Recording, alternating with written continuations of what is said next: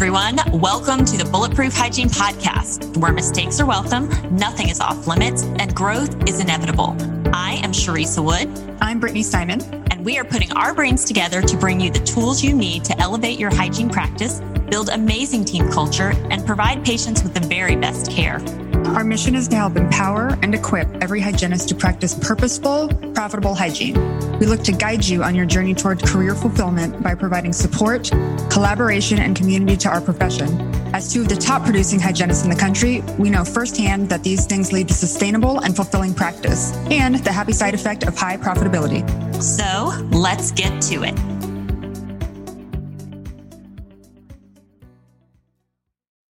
Hello, everyone, and welcome to another episode of Bulletproof Hygiene. We hope you are having a fantastic week. And this week, we're excited to have a little fun with physics. Now, before you turn this off, because you think, oh my gosh, physics and I aren't best friends, you need to know that physics aren't really Brittany and my best friends either. Neither one of us were physics majors.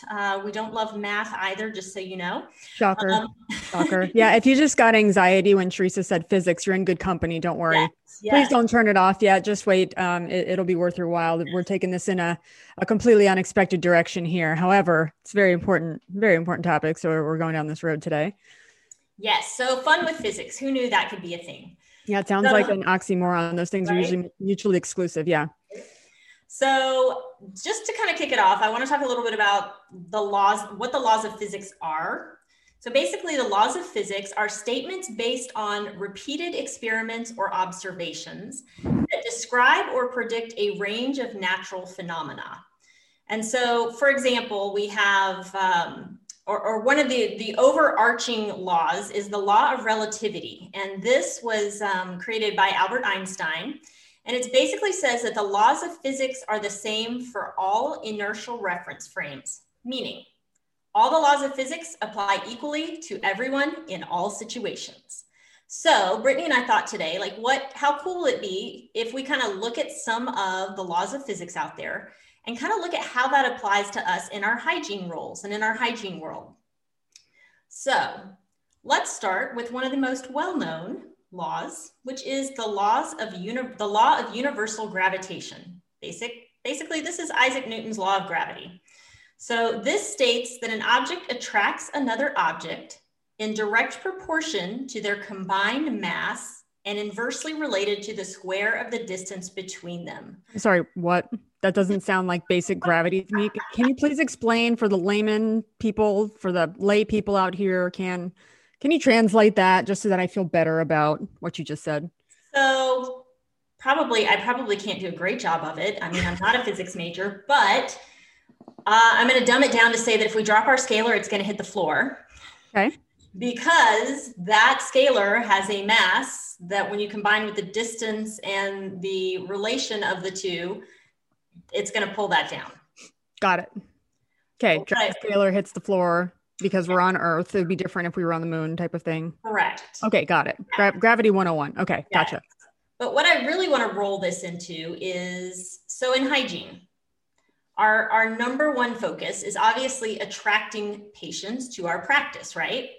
So we're talking about the law of attraction here and how that depends on the mass and the distance between them.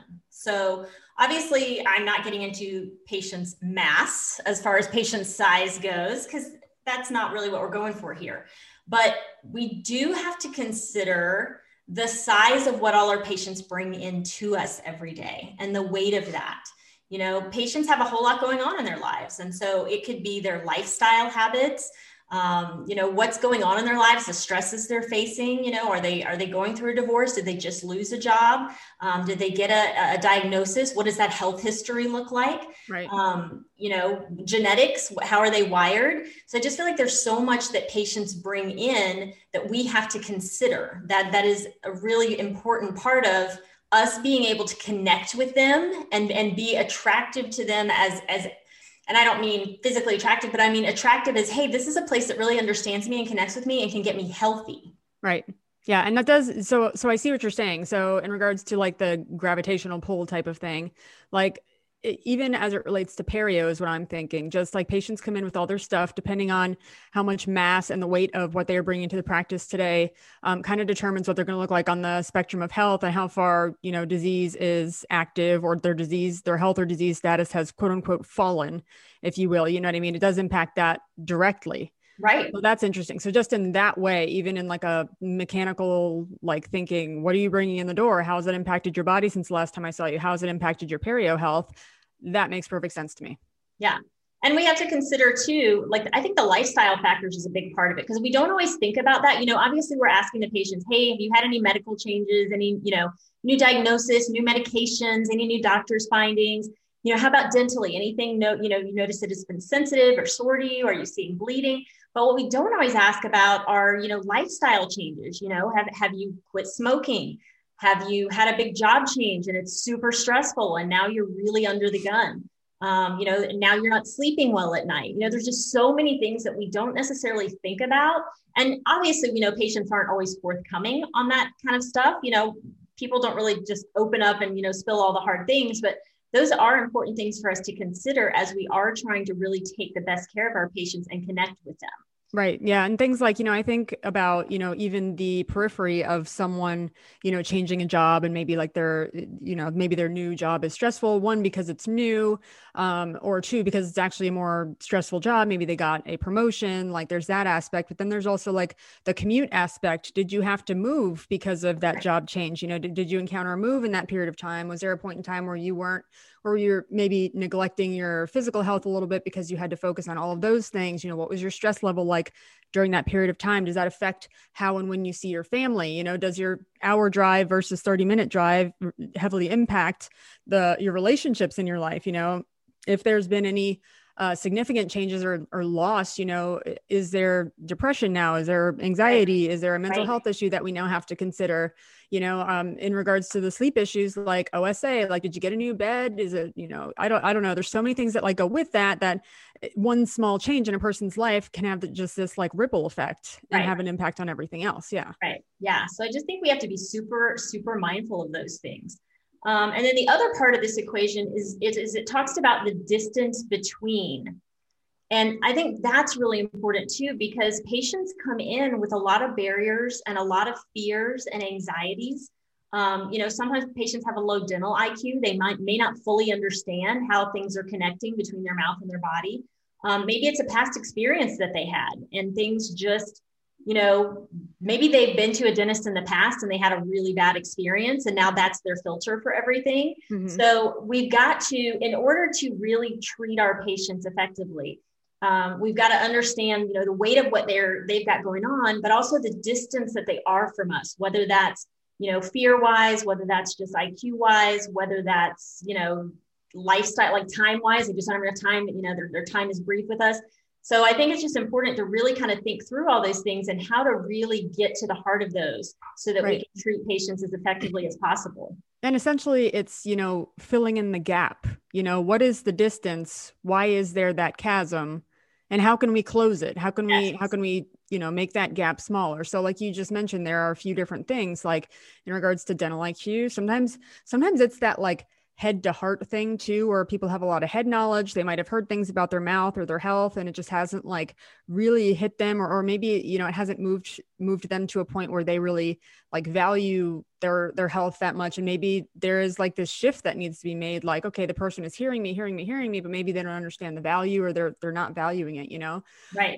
Or, I think that a lot of times patients, a common coping mechanism when we receive bad news is just to be in denial too. So do we need to close the denial gap? Like, how can we help patients to feel safe, to express their feelings of, frustration, sadness, anger, even at a loss in the measure of their health? Like, how can we close that gap for them? How can we get closer and say it's okay to feel all those ways and validate those things and make it so that they can move through those emotions and maybe move forward, with their treatment plan, or not be overwhelmed, or maybe have that movement from their head to their heart because they've been able to process something. Yeah. I think when I think about gravity, like the word grounded comes to mind for me. Mm-hmm. Like, you're grounded, like the gravity's holding you down and you're grounded. And I think that's what we're talking about here, is helping patients get really grounded in their oral care, and really helping them understand, And you've got to consider all of those barriers and issues to help them really do that. Right. Yeah. So let's move on to the 3 laws of motion. And these also belong to Isaac Newton. And they are the principles that govern how the motion of physical objects changes. Basically define the fundamental relationship between the acceleration of an object and the forces acting upon it. And I think we're all really familiar with the first rule of motion. And it says an object will remain at rest or in a uniform state of motion unless that state is changed by an external force. So if we're thinking on the hygiene front, natural law states that we need external forces to move. And this is one of the main reasons that you and I exist here through Bulletproof Hygiene, is because we want to be a catalyst for movement. We want to provide support and motivation for other hygienists and dentists. And, we both know it's really, really easy to get stuck in a rut and in that comfort zone place and not want to step out of that and just kind of, find ourselves, kind of bored in our place because we're scared to step out.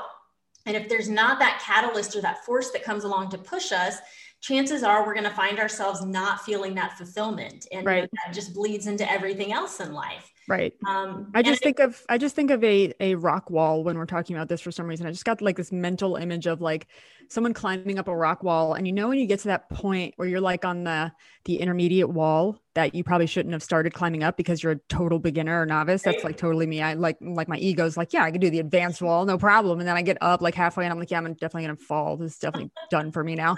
But I just thought of a rock wall of when like you reach that awkward place where like you've done all you can and then you're kind of like stuck. And then out of nowhere appears like the rock handle that you have to get to, you know what I mean? And like, I feel like if you're like stuck on that rock wall, this is such a weird analogy. I'm sorry. I know.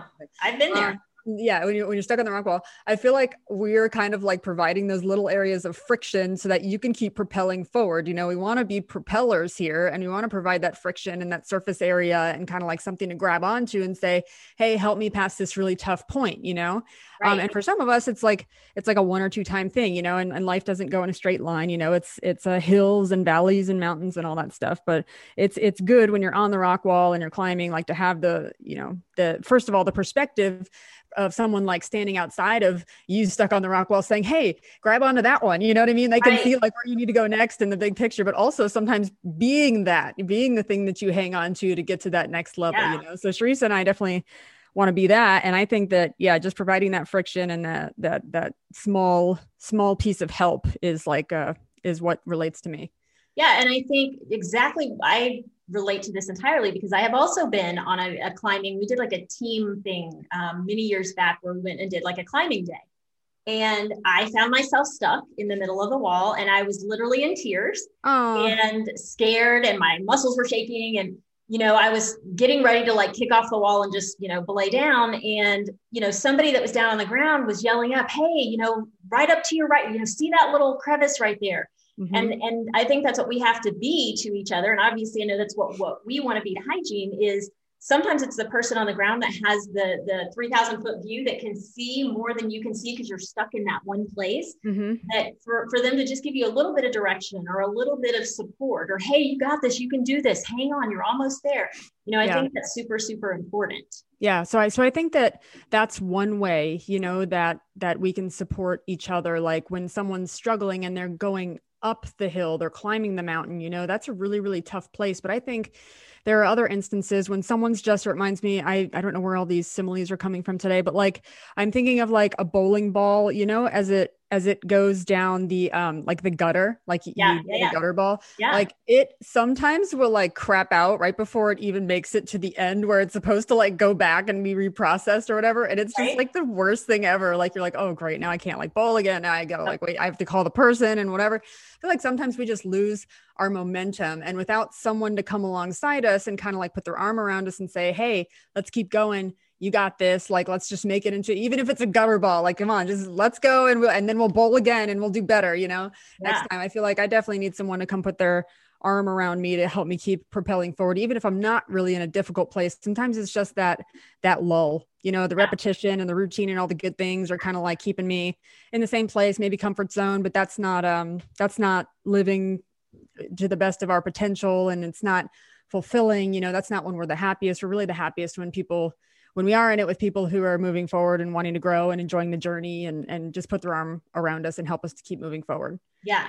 Well, and I think an important point I want to make about forces is, we can perceive things in very different ways. So if it's going to take a force to get us out of a stuck position, sometimes it really depends on how we view those, because we can view those as positive or negative, right?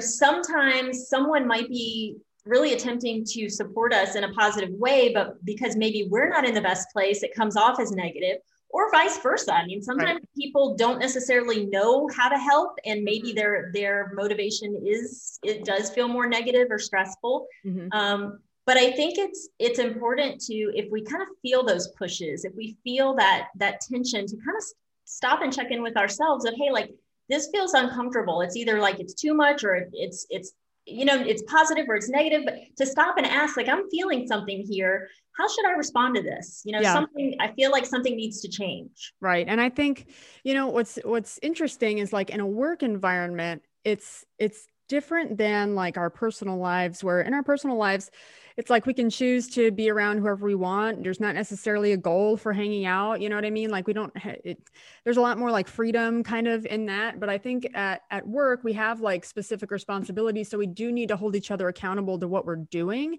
But I think the healthiest way, honestly, to get the help that you need is to ask for exactly what you need, and that can be the hardest part. So sometimes, if a person doesn't ask me, but they seem maybe from the outside looking in to be struggling with something, I ask them, like, hey, would you like my help? Would you be okay with me offering a suggestion? But it's a question. I don't just go start like, giving unsolicited advice, because one, that's, if they're not ready to hear it, then we're both wasting our time. I'm wasting my time by sharing whatever advice or insight that I have, and I'm wasting their time because they're not growing from it. So we're wasting everyone's time. So it's a good thing. I think it's good practice too, if you see someone who's struggling at work, and especially if you're not in a position where you're their leader or their boss or their whatever. I think that's a different dynamic, where if I'm their boss, I have to do that. I have to make sure that you're reaching your potential and you're, setting goals and keeping you on track. Like, that's my job to do that for you. But if you're, colleagues, you're just looking at your colleague, kind of your equal at work, and you're seeing them struggle, there's still like an appropriate space to be like, hey, like, I'm noticing this. Are you open to some feedback? Are you open to some constructive criticism, or can I help you in some way?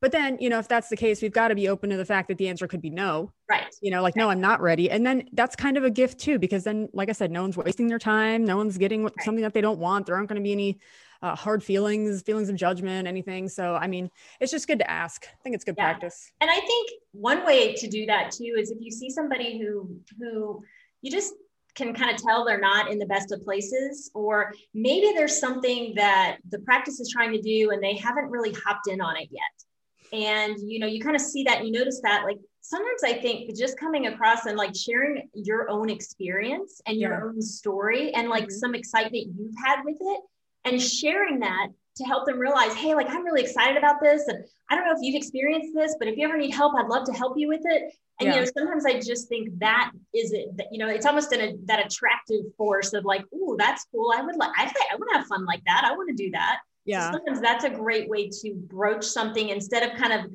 sticking your head and being like, are you okay? You don't seem like yourself. It could just be like, hey, I had a great day today. I had this, whatever it is that I was able to do, and I want to share it with you. And, it was just really cool. Yeah.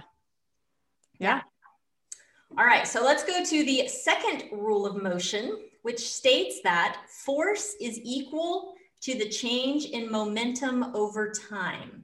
So in other words, that means the rate of change is directly proportional to the amount of force applied.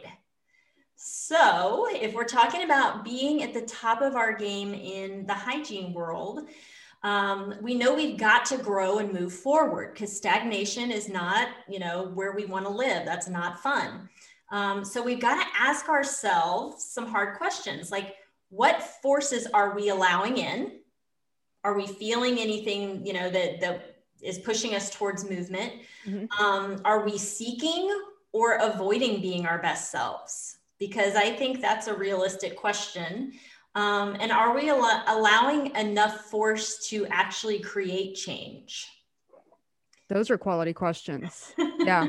Yeah. Well, that has a lot to do with, those are deep questions to ask ourselves, right. Like that has a lot to do with that inner monologue of like, and I think that the one of the last questions that you asked about, am I allowing, or seeking success or change? How did you put that again? I said, what forces are we allowing in? Are we seeking or avoiding being our best selves? Right. And so I think what people don't think about sometimes is that sometimes we're sabotaging ourselves on the down low from being our best selves. I think that there's a fear of not being good enough and not being our best, but then there's also a fear of being our best, because I think there are other things that come along with that, like the fear of being my best and that still not being good enough, or being my best, meaning that I'm trying as hard as I possibly can and someone's still judging me. Right. Like, oh my God, I'm being like who I actually am, and that person's being judged, or that person's being frowned upon, or being told that that's still not good enough, or I don't like it, or whatever, So it's a huge risk, choosing to become yourself. It's a risk because it requires a lot of work and planning, and it really hurts and sucks sometimes when you put in the work and then someone just like shits all over you kind of thing. But I think in that sense, like overcoming that fear of being successful or being your best self, I think that if our come-froms are really strongly like, this is my vision, these are my goals for life, despite what anyone else is doing, this is the legacy that I want to leave behind, this is the way that I want to impact the world. It's been easier for me to accept, like, I want to step into being my best self, even though it's a huge risk. It's made it easier for me to be my authentic self and kind of lose the fear and some of the care of what are other people going to think, and what if they judge me, what if this is humiliating, what if I fail, what if whatever, because I'm just looking at what I want to leave. I'm looking at the end goal, and it takes the pressure off of me, and it always goes back to perfect isn't real or relatable. It's not attainable. It's not a real thing, So I think that if we go back to that, we can pretty easily overcome that. And we're our most limiting people in our lives, we're our self-limiting forces. So yeah, I think that's an important thing to consider. And I think too, so if we're talking about, I like the part where it says, the rate of change is directly proportional to the amount of force applied. So say I'm seeking change, for example, we got a new iTero scanner at the end of last year. And at first that felt a little uncomfortable to me because it's brand new. I've never used it before. It's new technology. I want to do it right. I don't want to look like an idiot in front of my patient. I don't want it to take 15 minutes to scan their mouth. They're going to get super irritated by that. So I spent a lot of time, and that's kind of the question is, proportional to the amount of force applied. If you're wanting to incorporate something new or change something that you're doing, it is going to take some force. It is going to take some movement. And so, I spent a lot of time practicing on coworkers, and I took a couple of courses and asked a lot of questions and really got comfortable with it. And I think anytime we're wanting to achieve any kind of change, whether it's something clinical like that, or if it's, changing your system or your verbiage or anything that you're doing, it does need to take enough force to really create that change. Because I think a lot of times what happens is we try something new and we're not good at it right away. So we kind of are like, oh yeah, I'm not going to do that. And then we miss out on what could have been. Well, there are different forces at play too. That's the thing. Like there's the force in the direction that you want to go, or in achieving the thing. And then there are forces maybe that come against us sometimes, like the negativity and the self-talk, negativity from others. So I had a recent experience with one of our hygienists. We implement iTero scanning in our office, and we do 3D wellness scans, which means alternating with bite wing visits. We do a 3D wellness scan, which is an iTero scan just to track tooth movement, tooth wear, kind of review with the patient some of the changes that have been happening. So we implemented that in all our new patient appointments last year, like toward the middle of last year. And then we had very specific by-win goals for when each of the hygienists was going to be proficient at that and have that worked into their schedule. And we each agreed on different dates, but they were all set for before the end of last year. So unbeknownst to me, I get with my hygiene assistant. My hygiene assistant has a bird's eye view on what's going on. It's difficult for me to have that bird's eye view because I'm running my own schedule all day, you know, like I've got my own column kind of thing. I work in a big office with 18 operatories. It's easy for me not to see kind of what's going on from her perspective.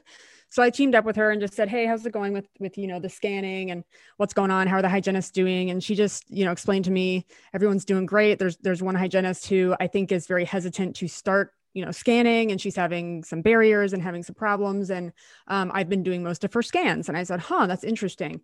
So I got with that particular person and I said, hey, you know, I'm just curious, how's it going with the scanning? She said, not very good. I said, are you doing your own scans?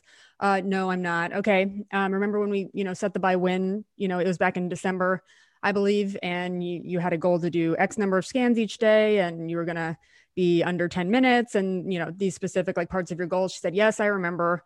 And then I said, okay, well, now at this point, it's, you know, you're the only person who's not scanning, like, and I don't say that at all, like because I'm shaming you or want to make you feel bad. It's just, This is the expectation that we have. This is the standard that we have here. You're not up to standard at this point. So moving forward, it's actually going to be sink or swim. And I said, so starting tomorrow, you know, you can't use an assistant. You're not going to have someone else come in and do your scan for you.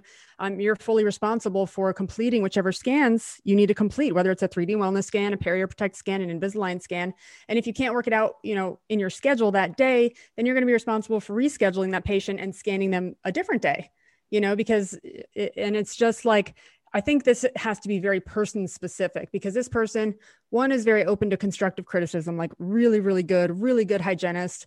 But this was a great conversation to have with her because it opened my eyes to a couple of things from her perspective, you know? So she shared with me that there was an instance where when we set our goal initially, she was doing a scan on a patient after having, you know, been educated about how the scanner works and had courses and classes that practiced on team members and was at a place where she could start scanning on patients. You know, she was slow.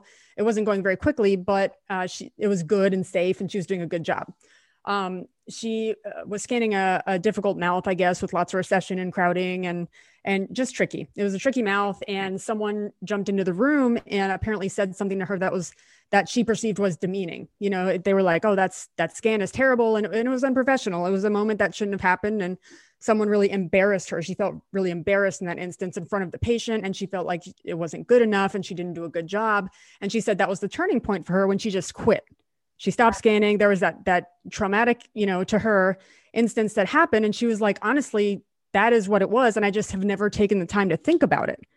So it created this opportunity for her to look at it and say like, what's my holdup? Like, what's my hang up here? Like, you're right. Like, why am I not scanning? And, you know, thankfully at Spodak now, like I have such a good relationship with my hygienist because we have a lot of history together. Right. So they know that I'm like not trying to be an a-hole. Like when we're bringing this up, we know we're having like a human conversation. We know that I'm open to their constructive criticism too. It goes both ways, you know, and I do their quarterly reviews where we talk about a lot of things and sensitive subjects and we talk about them like adults and without emotions and that sort of thing. So this is you know, it sounds like the conversation went really well, but it's because of all the history, you know, but I think that's the friction that we need sometimes for someone to say, well, sink or swim now.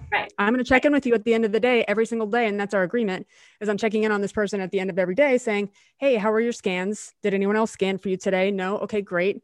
Are there any questions that you need to ask me? What do you need moving forward as support?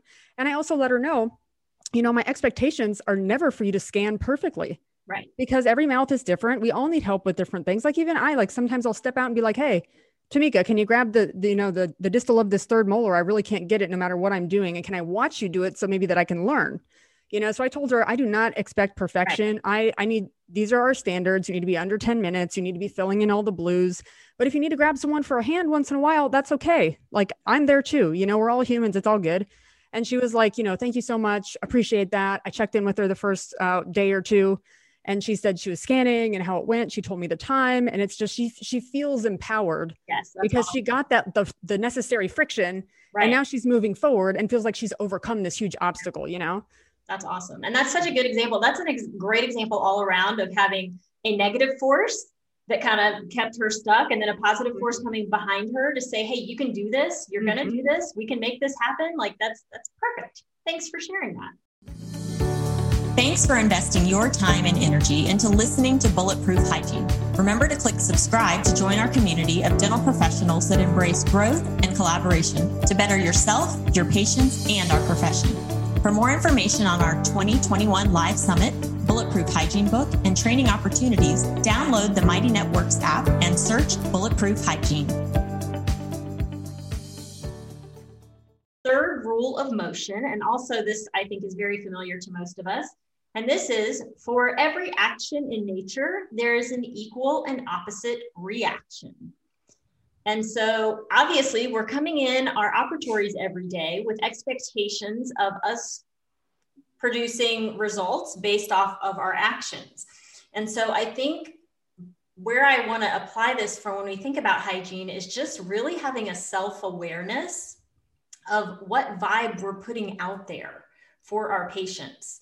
How are we using our time and our verbiage and our body language, and what reaction are we seeking, or are we just kind of going through the motions without even thinking about it? Like, there's days I can think back to where I was just kind of doing my thing. Like, hey, I have 8 patients on my schedule today and I got to get them in and get them out. And you kind of lose sight of sometimes, like, I think we have to be super, super present in every single appointment to really help our patients be as healthy as possible. And sometimes our mindset can drift into, well, I'm just here to clean teeth today, instead of hey, I'm really here to help my patients be as healthy as they can be. And so I wanted to just talk a little bit about that. If for every action, there's an equal and opposite reaction. Like, what actions are you taking throughout your day if you're not getting the enrollment that you're looking for, the responses that you're looking for, or the results from your periotherapy that you're looking for, whatever that is. If you're not getting what you're looking for, it's time to kind of take a step back and say, well, what am I doing to get to these? And, is it something that I've just gotten lazy about and haven't been doing, or do I need some coaching from someone else? Like, what is it that's keeping me from getting where I want and need to be? Yeah. And I think that we tend to think of this rule as like karma, like what you put out in the universe will come back to you kind of thing. Like, the energy that you're putting out is what you're going to attract.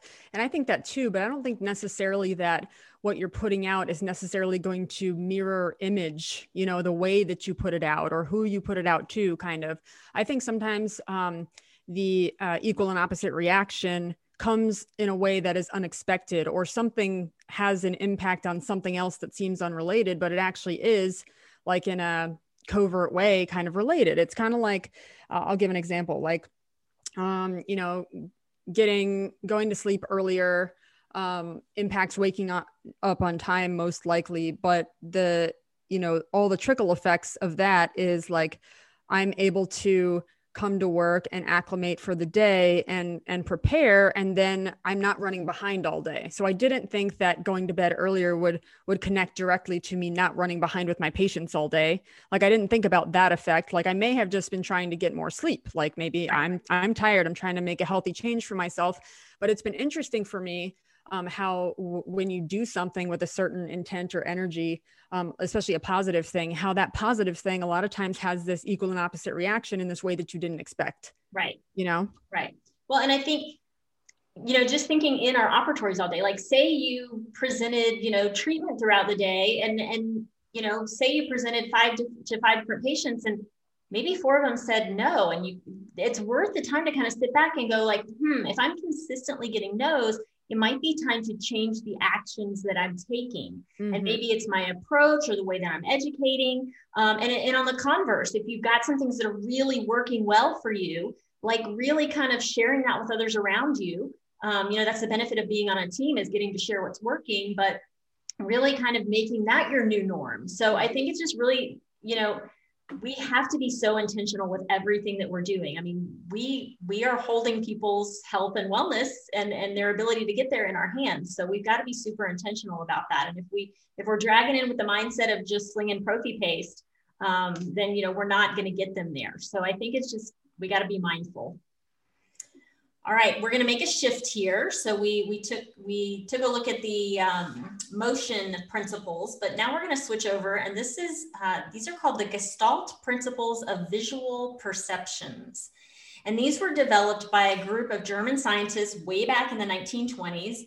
And they're super interesting to me because they're really focused on how people interpret the world and our perceptions. And I am a big believer that perception is what it's all about. It's the game we're playing in our own minds, and how we approach the world and how we approach hygiene comes from what we're playing in our heads. But these principles talk about that the human brain is wired to see structure, logic, and patterns. And these principles detail how our brains create structure by default. So we tend to order our experiences in a manner that is regular, orderly, and recognizable. So the first one is called the figure ground principle. And it states that people instinctively perceive objects as either being in the foreground or the background. And this occurs quickly and subconsciously in most cases. So this kind of psychology kind of stuff just gets me. I'm like super excited by it. Yeah, me too. So when we think about this kind of concept that people instinctively perceive objects as either being in the foreground or the background, and let me say this, that these particular principles literally are like what we visually perceive. Mm-hmm. But I think there's a whole lot of what we visually perceive that goes inward to our brain and how we kind of think things through. Mm-hmm. So if we are naturally seeing certain things that stand out to us in the foreground and we naturally put some other things in the background, for hygiene, I think there's a huge part. I feel like a lot of patients don't connect that their oral health has a direct connection to their overall health. That I feel like patients are more apt to put their overall health in the forefront, and they think that's what's most important. And then in the background is, I get my teeth cleaned once a year, and it kind of, there's that space in between, that disconnect almost. And I think a lot of patients have that same thing between like the hygienist and the dentist, that we're kind of in the background and, we're just here to clean your teeth.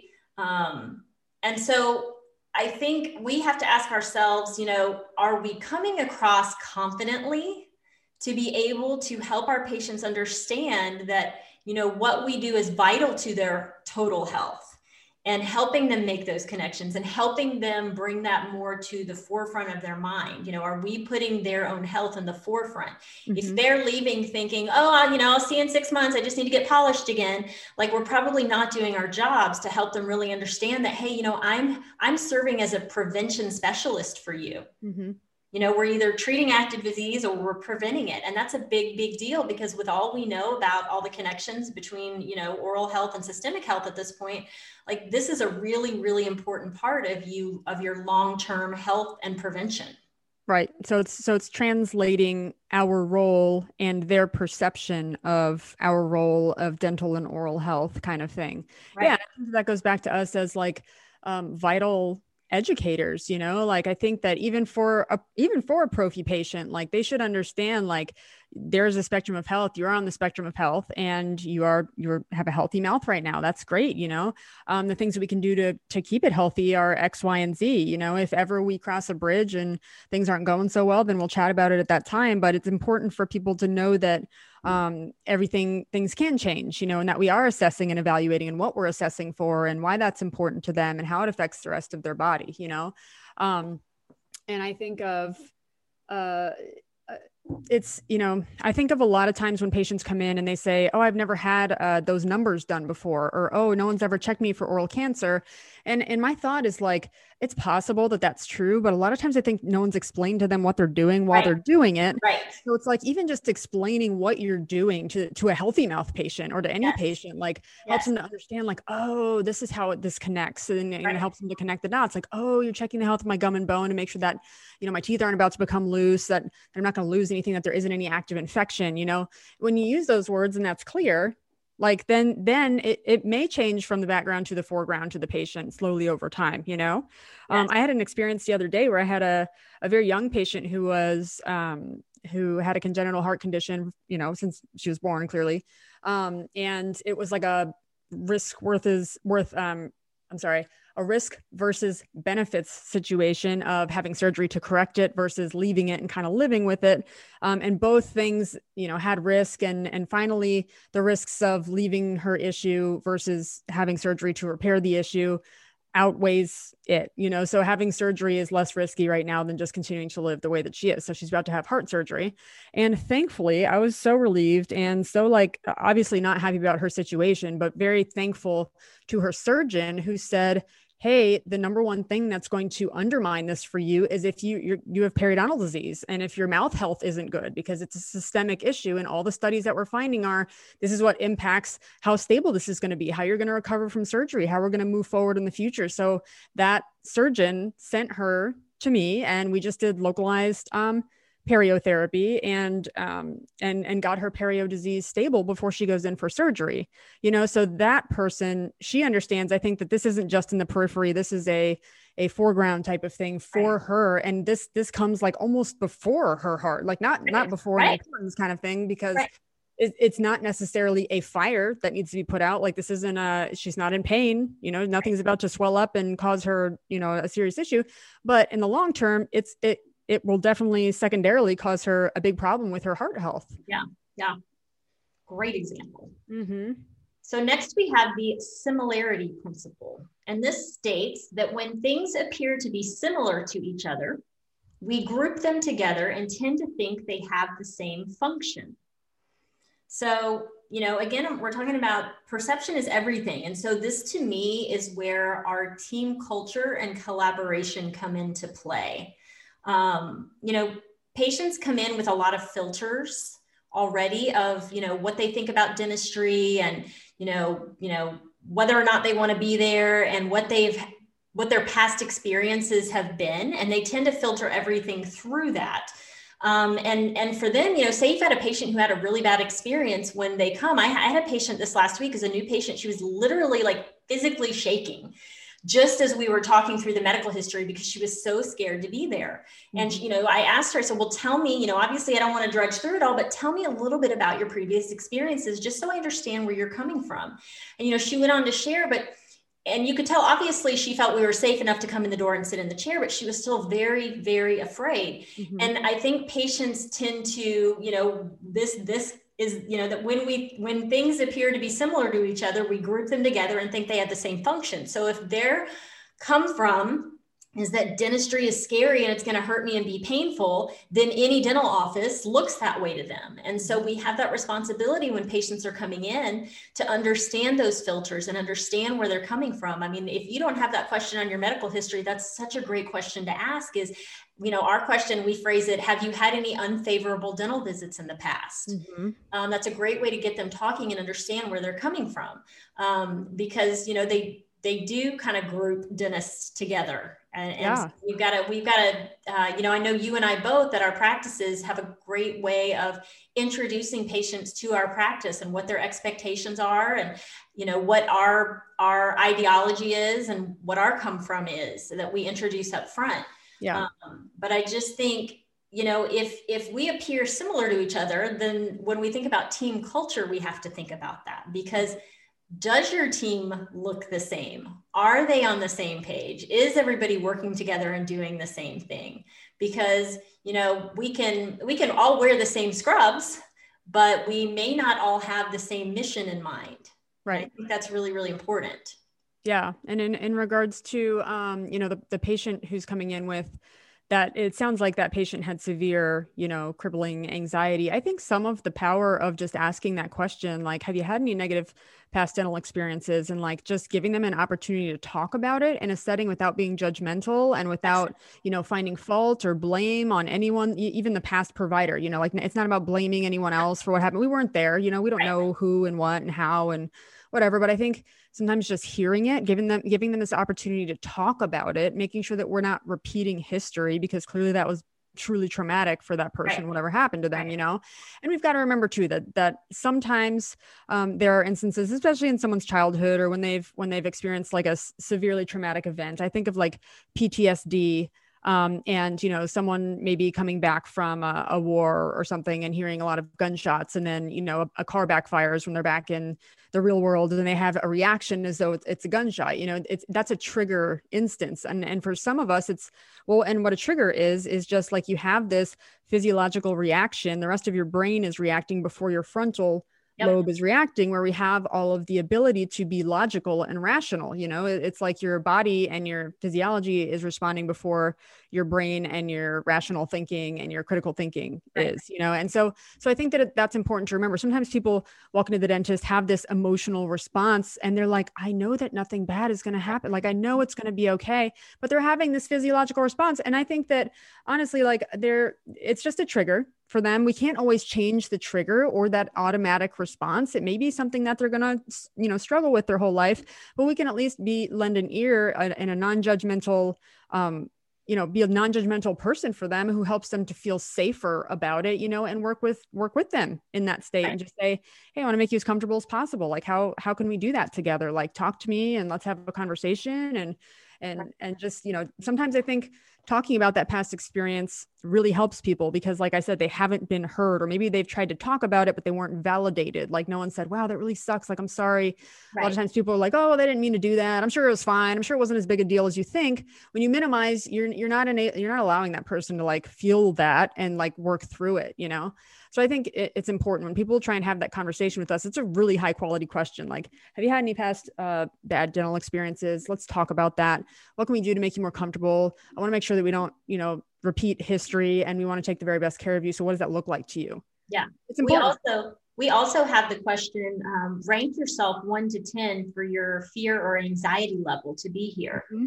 And anytime I have a patient who's, you know, 5 or above, you know, I tell them at the top of the appointment, you know, I see that you rated yourself a little high. I want to talk about it. I want to understand that. But I need you to know that you are in control while you are here. So if we're saying or doing something that's not working for you, you put your hands up, we'll find a different way. Right. That's really important to me, because if you can give that patient control, that is going to ease their anxiety more than anything else. It's all of the unknowns that they're unsure of and what's happened to them in the past. So they need that piece of control. So that's such a great way to do that. Right. And if on the front end, you know, we've heard what the problem was and what caused them trauma, even if it's something like I couldn't get numb and then I, you know, was being drilled on or something like, okay, we're not going to do that. Like, no matter what, if you're not numb, we're rescheduling. We'll give adequate time for this appointment to make sure that you're always comfortable. You have my word that that's not going to happen again. Or, you know, like my gums just hurt so much. And then right from the beginning, you know, letting the person know, like, that's really important to me to make sure that you are comfortable during this whole appointment. I have different things that I can use. I have numbing gel. I have tooth desensitizer. I have local anesthetic. If that's what works best for you, I have nitrous. You know, I'll make sure that you're physically comfortable throughout the appointment, and we'll keep this open dialogue going. I tell them we're going to continue communicating throughout the appointment so that we can make little adjustments as needed. And I tell them, I don't want you to grin and bear and sit there in pain and not tell me. I'm like, I want you to tell me, like, how can we make this more comfortable for you? Because it's my pleasure to do that. I want to do that for you. Yeah. So we have one more of the Gestalt principles, and this is the proximity principle. And this states that things that are close together appear to be more related than things that are spaced further apart. And I think this is so applicable in our hygiene team culture. You know, to ask our question, is our team on the same page? Is everybody practicing at the same level? Does everybody embrace the same mission? And know where we're going here? Do your patients feel, I think this is a really good question. Do you think your patients feel your team tension, or do they feel more cared for because there's team unity? Right. I mean, we've all been in situations where there was tension between people and you could feel that and it was uncomfortable. And we sometimes, I think, we kind of forget that that's a thing. You know, and if our team isn't, you know, fully united and on the same front, if patients are viewing us as separated and far apart, then that, you know, can put them at a place of uncertainty or, you know, ill ease for what they're coming in for. So I think it's so, so important. You know, I know that you and I are both the biggest champions of having healthy team culture, but it really, really is important, not just for those of us who are part of the team and want to come in and have a great experience and a great, you know, environment to work in, but especially for our patients, because they sense it and they feel it. Right. And, it's interesting that this proximity principle states that things that are close together appear to be more related than things that are spaced further apart, because I think that they not only appear to be more related or more alike than things that are further apart, but it's kind of like, the friendship rule, the friendship principle. If you have 5 friends that you spend the most time with, like, you're going to be a concoction and of basically your 5 closest friends, the people that you spend the most time with, So at work, it's just interesting because whether a culture is, kind of crappy and toxic and dramatic and whatever, like, we're all going to become like more like that until there's intentional effort put into going in the opposite direction.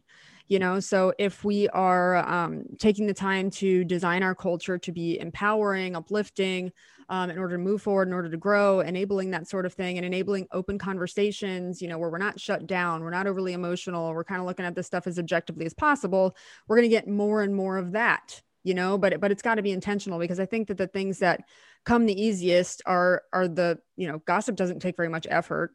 It's a lot easier to just like talk to the person who isn't directly involved in the situation than to talk to the person who is, because that's awkward and it's hard and it's uncomfortable for us, So that's just interesting. I think that the truth of the proximity principle is that things that are close together not only appear to be more related than things that are spaced apart, but they are actually more related and they are more alike than things that are further apart. So let's make sure that in regards to culture and team unity, that we are intentionally being better about which ways we're rubbing off on each other. Yeah. 100%. Mm-hmm. Well, I want to kind of wrap this up with one last concept. And this isn't necessarily as much of a rule or a law as it is just a concept, but it's the concept of potential energy. And it says that an object can store energy as a result of its position. Then this stored energy of position is referred to as potential energy. So example, if you have a bow and arrow, if you just hold the bow by itself, it doesn't have any potential for energy. But if you draw that bow back, because of the position it's in, it now has a large potential energy. And I think, in light of everything we are hoping to do with Bulletproof Hygiene, I think we'd be remiss if we didn't ask, are you in a position to learn and grow? What is your potential energy as a hygienist? Are you poised? Are you positioned to grow and thrive in your practice and in your profession and for your patients?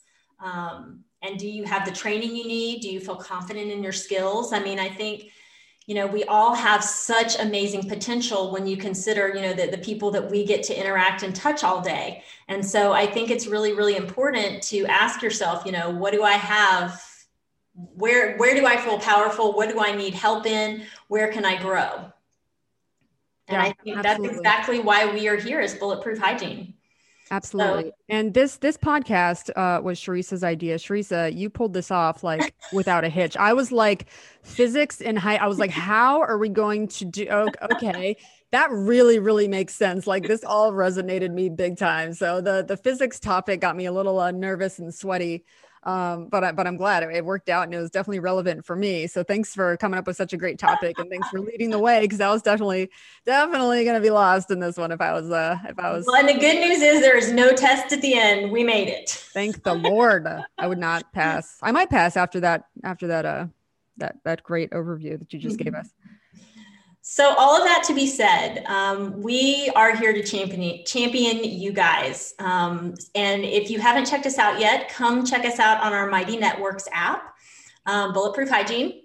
That is such a great place. We've had so many hygienists already reach out, asking us a lot of questions. We've had some good conversation already. So if you're feeling, hey, I need some encouragement. I need some forces, from the outside in. I need some more potential here. Please, please, please join up with us. Come talk to us.